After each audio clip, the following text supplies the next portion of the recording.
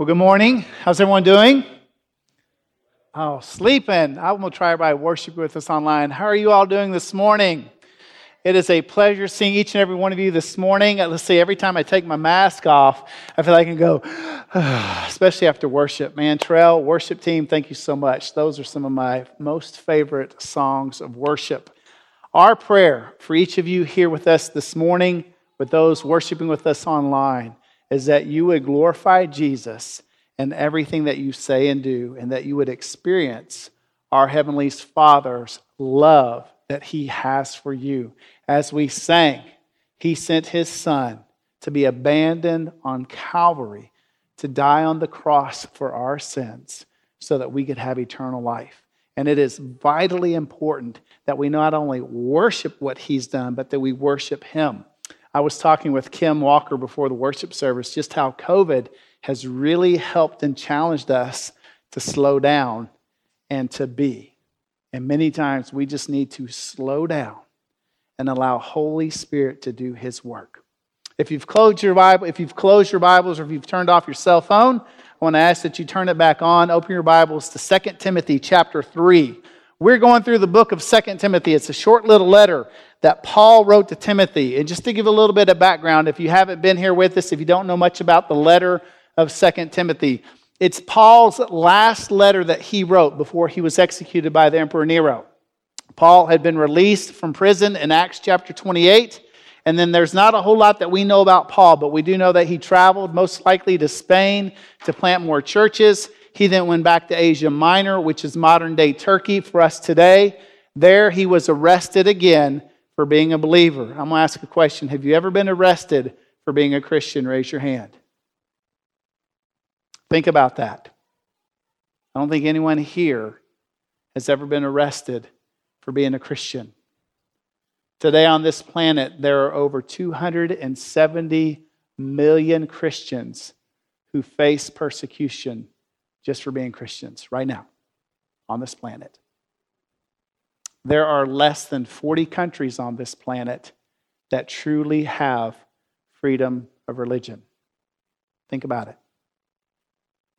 Paul is put in prison again. He knows his days are few, and he writes Timothy, one of his dearly beloved disciples, a young man who he discipled and who they traveled with for decades, planting churches. They were on the front lines of ministry through thick, through thin, through hard times, through good times.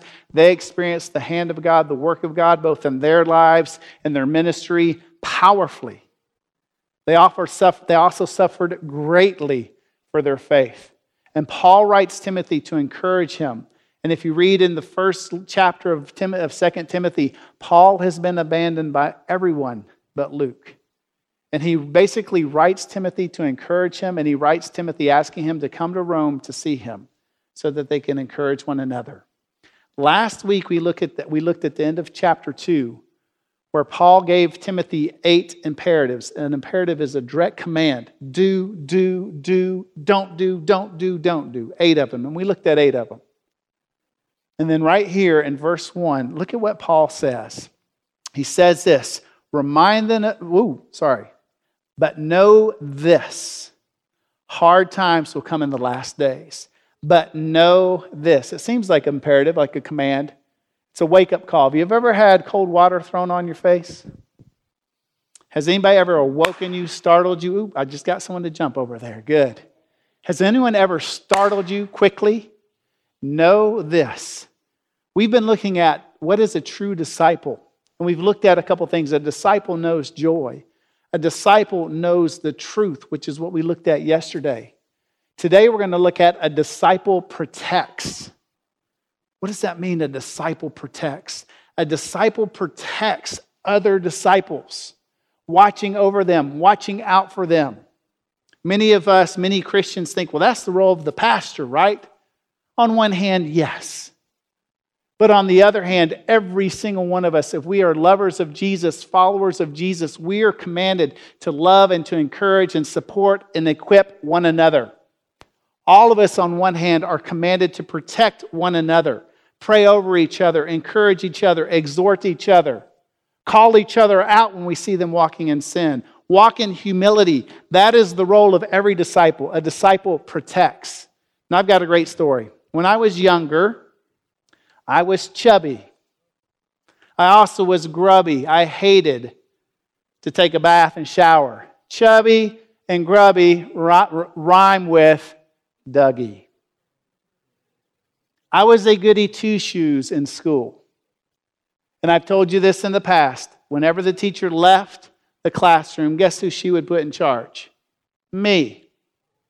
And that's a target for all the other boys in class to pick on and tease. I went to a summer camp with my older brother.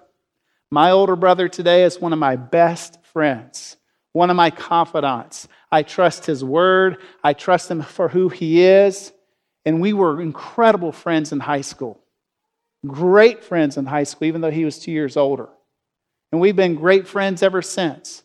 But when I was in elementary school, one of the people that I really struggled loving was my older brother. Because every day he would pick on me, tease me, tickle me till I cried. And he would loved it. When we went to this summer camp, I was in 6th grade, he was in 8th grade. He had already gone through puberty. He was big and he was huge. Our whole school went, our whole middle school and junior high went. And there was a certain kid at this camp who picked on me and teased me and beat me up. And one day my older brother saw what that kid was doing to me. And he came up to me, he says, he'll never do it again, you just watch. And that night my brother grabbed some of his friends and they physically made it clear to this kid in my cabin that they were never to touch me again. Now, I don't condone that type of violence. I don't recommend that type of violence. But let me tell you, I was walking on cloud 9 for the rest of that week at camp because I had an older brother who was going to protect me and keep any other kid from touching me. He watched out for me. He protected me. Disciples protect. Here in verse 1, we've already read it, hard times. Paul says hard times will come in the last days. The last days are when Jesus left and went back to heaven, and until he returns, those are the last days. It's been 2,000 years, más o menos, of living in the last days. When you read scriptures and you see the day of Christ, that's the actual day Jesus returns. And we don't know when he's coming back. We have no idea if it could be today, it could be tomorrow. Jesus says only the Father knows the time and day when Jesus returns. But Jesus will come back. But until that time, we are in the last days. It's been 2,000 and something years. Whew, for us, it seems like forever, but in reality, it's just a one breath in light of eternity. It is quick. How does Paul describe people in the last days? Look at what he says and read this with me here. In verse 2, for people will be lovers of self, lovers of money, boastful, proud, demeaning, disobedient to parents, ungrateful, unholy, unloving, irreconcilable, slanderers, without self-control, brutal, without love for what is good, traitors, reckless, conceited, lovers of pleasure rather than lovers of God. Let's read it again. Verse 2. Ready? For people will be lovers of self, lovers of money, boastful, proud, demeaning, disobedient to parents, ungrateful, unholy, unloving, irreconcilable, slanderers. Does he have internet? Instagram? Facebook? Is he watching CNN or Fox News?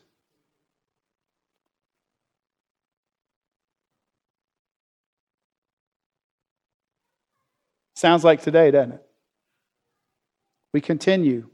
Verse 3, unloving, irreconcilable, slanderers, without self-control, brutal, without love for what is good, traitors, reckless, conceited, lovers of pleasure rather than lovers of God.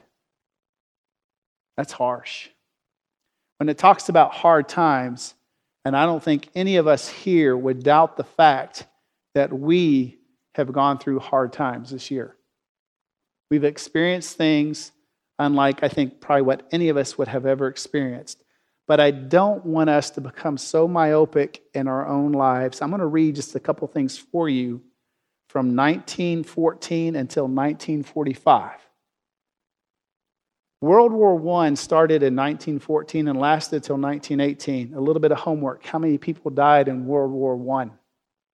The Spanish flu started in 1918 and lasted for 2 years, killing upwards to 50 million people.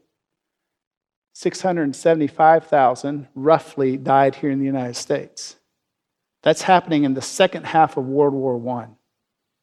The Roaring '20s, great economic growth, and then you had 6 years of the Great Depression, where over 25% of all money disappeared. Then you have World War II, where millions of people died, over 6 million Jews. We don't talk about the over 20 million Eastern Europeans who died either, plus everyone else who died in the war. That's just 20 years, 1914 to 1945. Let alone in this country, African Americans who still are living in the shadow of Jim Crow laws without any civil rights. That's just our country experiencing World War I, Spanish flu, Great Depression, World War II. Let alone all the other genocides, famines, deaths, and regional wars that happen that we don't ever hear about because, unfortunately, as North Americans, usually we're so consumed with our own lives. Yesterday, I looked it up. From 2007 to 2014, 164,000 people died in the Mexican drug war. That's my beloved country. That's just Mexico with just the drug war. Hard times will come in every shape, form, and fashion. And when I look at what Paul wrote here, how he describes these people, and I made the joke, does Paul have internet? Is he looking online? Is he looking? And I'm like, wow, this describes our society right now.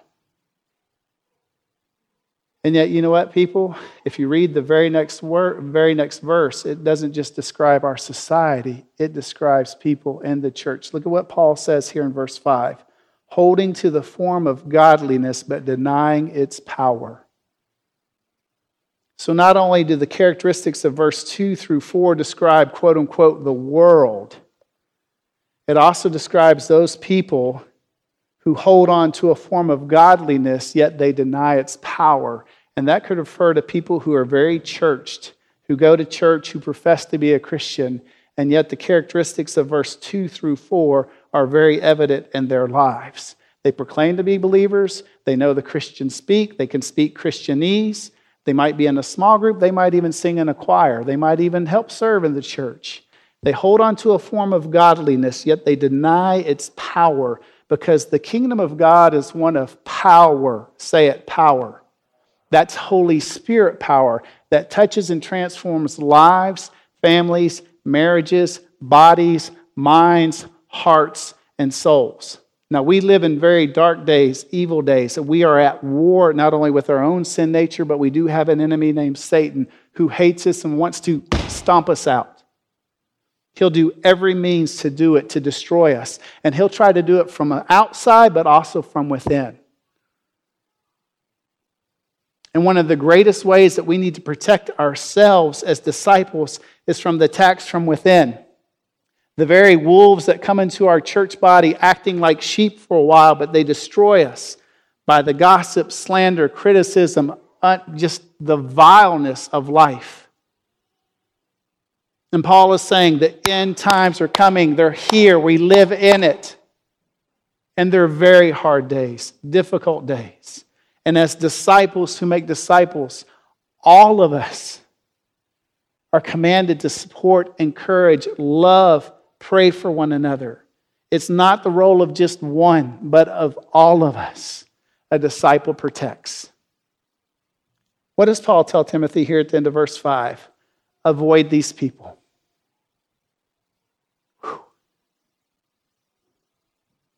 One of my favorite nicknames of Jesus is friend of sinners.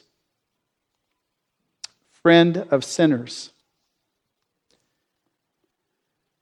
Jesus was accused of being a friend of sinners because he went to their parties and he loved the sinner. And the sinners flocked to Jesus because they truly saw in him the love of the Father. How do we take the life of Jesus with the commandment of Paul here to avoid such sinners and yet love sinners? That's a hard question to answer. That's homework for this week. How can we love, truly love? Jesus gives us the answer. Serve. Jesus came and he gave his life as a ransom. He served and he humbled himself and he served. But he was always watching, always praying for, always encouraging his disciples, even rebuking them, admonishing them to adhere to right, healthy, godly teaching, telling them to be careful and to live a life of prayer so that they would not fall into temptation. Paul continues, but before that, there's a verse I want us to look at, Matthew chapter 24, verse 10 through 12. These are Jesus' words about the end days, and these are very important. Matthew 24 will be on the screen, but if you want to look it up, you can. Matthew 24 is this huge, long chapter where Jesus describes the end of days, the end times. But he says this, many will fall away, betray one another, and hate one another. Many false prophets will rise up and deceive many. Man, see that word, many, many, many. And then here's the verse that really hits me hard every time I read it. Because lawlessness will multiply, the love of many will grow cold. Because lawlessness will multiply, the love of many will grow cold. A confession for me over the past 6 months, watching all that's happened and then watching online, all of the riots and all the vitriol, all of the hate, and even struggling through COVID and all of the changes, I have seen in my own heart a coldness start to really shrivel my heart, and I've become much more myopic on myself, my own life, my own circumstance, my own situation, my own rights. And I'm beginning to ask, is my love for Jesus and then for my neighbor growing cold because of the lawlessness that is multiplying? I've asked myself that question a lot.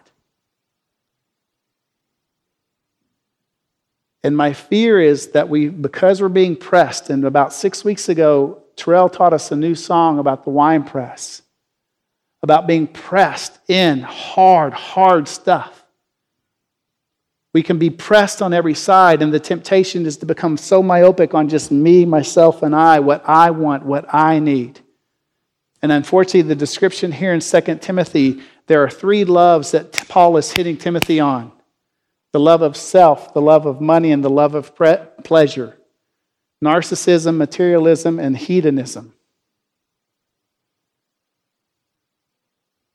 Are we as the church narcissists? What I want, what I feel, what I need. Are we lovers of pleasure more than lovers of God? Are we lovers of materialism more than realizing that what Joseph quoted earlier, godliness with contentment is great gain? Paul continues, and just for the sake of time, coming back here to 2 Timothy chapter 3, he then goes on to verse 6 through 9. And women, please don't throw any stones. I didn't write this. Verse 6, for among them are those who worm their way into households and deceive gullible women, overwhelmed by sins and led astray by a variety of passions. You can say gullible people. Something contextually was happening in the time of Timothy in Ephesus, where many of the women in the church were being deceived by false teachers and false prophets. But men, don't deceive yourself. Any of us can become gullible. In this situation, this time, these women were overwhelmed by sins, their own sin, maybe their own past, that they couldn't break free. They were so overwhelmed and heavy burdened that false prophets and teachers would come in and would teach a form of asceticism or of religiosity, hyper-religious activity to break free from that. You can't. Only Jesus can set us free from our sinful past. It's by His power, His grace, and His presence. But these false teachers would come in and begin to teach and deceive these women and men. And then Paul uses this example here in verse 7, always learning and never able to come to a knowledge of the truth. There's a difference between knowing and knowledge. There's two Spanish words for the word to know, and I love it. Saber. S-A-B-E-R. Say it, saber. That means to know, like a fact, to know a direction. The second word is conocer. It means to know. Say it, conocer. That means to know a person, like a personal relationship, and I love that. I don't saber Jesus, I conocer Jesus. Big difference. Conocer is that deep, intimate, personal love relationship. It's awesome. We read and learn about the Bible. We study the Bible. We read this written word to have an encounter with the living word. And as we consume His scripture, we should consume Jesus. And Paul says here in verse 8, just as Jannes and Jambres, that's Spanish pronunciation, resisted Moses, so these false prophets, these false teachers, they resist the truth. They are men who are corrupt in mind and worthless in regard to the faith. Oh, what do you do with worthless things? We toss them. These false prophets, they had a corrupt mind and a worthless faith. And Paul is telling Timothy, encouraging Timothy, be aware of these men, be aware of these false teachers. Protect your flock, protect your people from this false teaching. Watch over them. But then he says, but they will not make further progress, for their foolishness will be clear to all, as was the foolishness of Jannes and Jambres. Jesus said that they will know that we are Christians by our what? Our love. As we love one another, as we support one another, as we encourage each other. It's vital that we know the truth. But as we know the truth, that truth, which is Holy Spirit truth, Holy Spirit in us produces His fruit. The fruit of the Spirit's produced in us. So as disciples who protect, what does that mean for us? Disciples who protect one another through the power and presence of Holy Spirit. What does that mean? First and foremost, we need to ask ourselves, these verses 2 through 4, do they describe you? Do they describe you? Do they describe those around you? And if it does, our first step is to repent and confess our sins, that we have been disobedient and proud and boastful and lovers of self and lovers of money, unloving, irreconcilable, slanderers, brutal, without self-control, without the love of what is good. We're reckless and conceited, lovers of pleasure rather than lovers of God. We need to ask Holy Spirit to put His lupa, what's that in English? Magnifying glass onto our hearts, our minds, and reveal to us our own hearts before we point the finger at our brothers and sisters for how they're doing wrong. The second thing we need to do as believers is we need to hold each other accountable. We've been pushing really hard the past couple of weeks the importance of being in groups. We need to be willing to humble ourselves and let other men and women, young or old, speak truth into our lives. Call us out when we walk in sin, when we walk in disobedience. We need to be humble enough where we truly allow them to say, hey, that's wrong. The person who keeps me most accountable is my wife. I resent it when she does it, but I love it when she does it. She will call me out. Thank you. I have another friend here who we meet regularly, and he'll call me out too. But it needs just to be one or two or more than three who will call us out when they see us walking in disobedience. And we need to be humble enough to respond in obedience. We also need to be careful, as Paul described through 6 through 9, about following whatever crazy teaching there might be. And there's tons of it on YouTube that needs to be filtered through God's written word. So here's my question for all of us, and I want everybody to please stand. I've got a couple questions for you I want to ask. First question is this, and I've kind of talked about it, but do you find yourself entrapped in one of these 3 descriptions of love of self, love of money, love of pleasure? Do you find yourself entrapped with those 3 things? If so, and worship team, I want to invite you to come on up and get ready. I want to encourage you, repent of that today. I'd be more than willing to pray with you. There are other ministers here who would love to pray with you. If you've come with a friend, turn and ask them, pray for me. I have strongholds in my life of pleasure, of money, of things. The second question is this: who are you allowing to speak into your life and hold you accountable? If you're all by yourself, begin to ask God to give you someone. And ask one of your brothers and sisters in the faith, can you keep me accountable? Can we meet every other week, every 3 weeks, once a month, and just be brutally honest with one another? Men with men, women with women. Third question is this: who are you called to watch over and protect as a spiritual mother or father so that they can grow in their love and faith in Jesus? We're all called to be discipled, and we're all called to disciple. Let's pray. Heavenly Father, we thank you so much for this awesome day. Jesus, I thank you for every person here. And Lord, we ask now that you would move powerfully in our hearts. And Lord, with these 3 questions, or just the fact that you've called us to be your disciples, we're called to protect one another, to encourage each other, to pray for one another, to watch over one another, to bless one another. May we truly be faithful in making disciples who make disciples. Have your way now, Holy Spirit, in and through us. In your name we pray. Amen.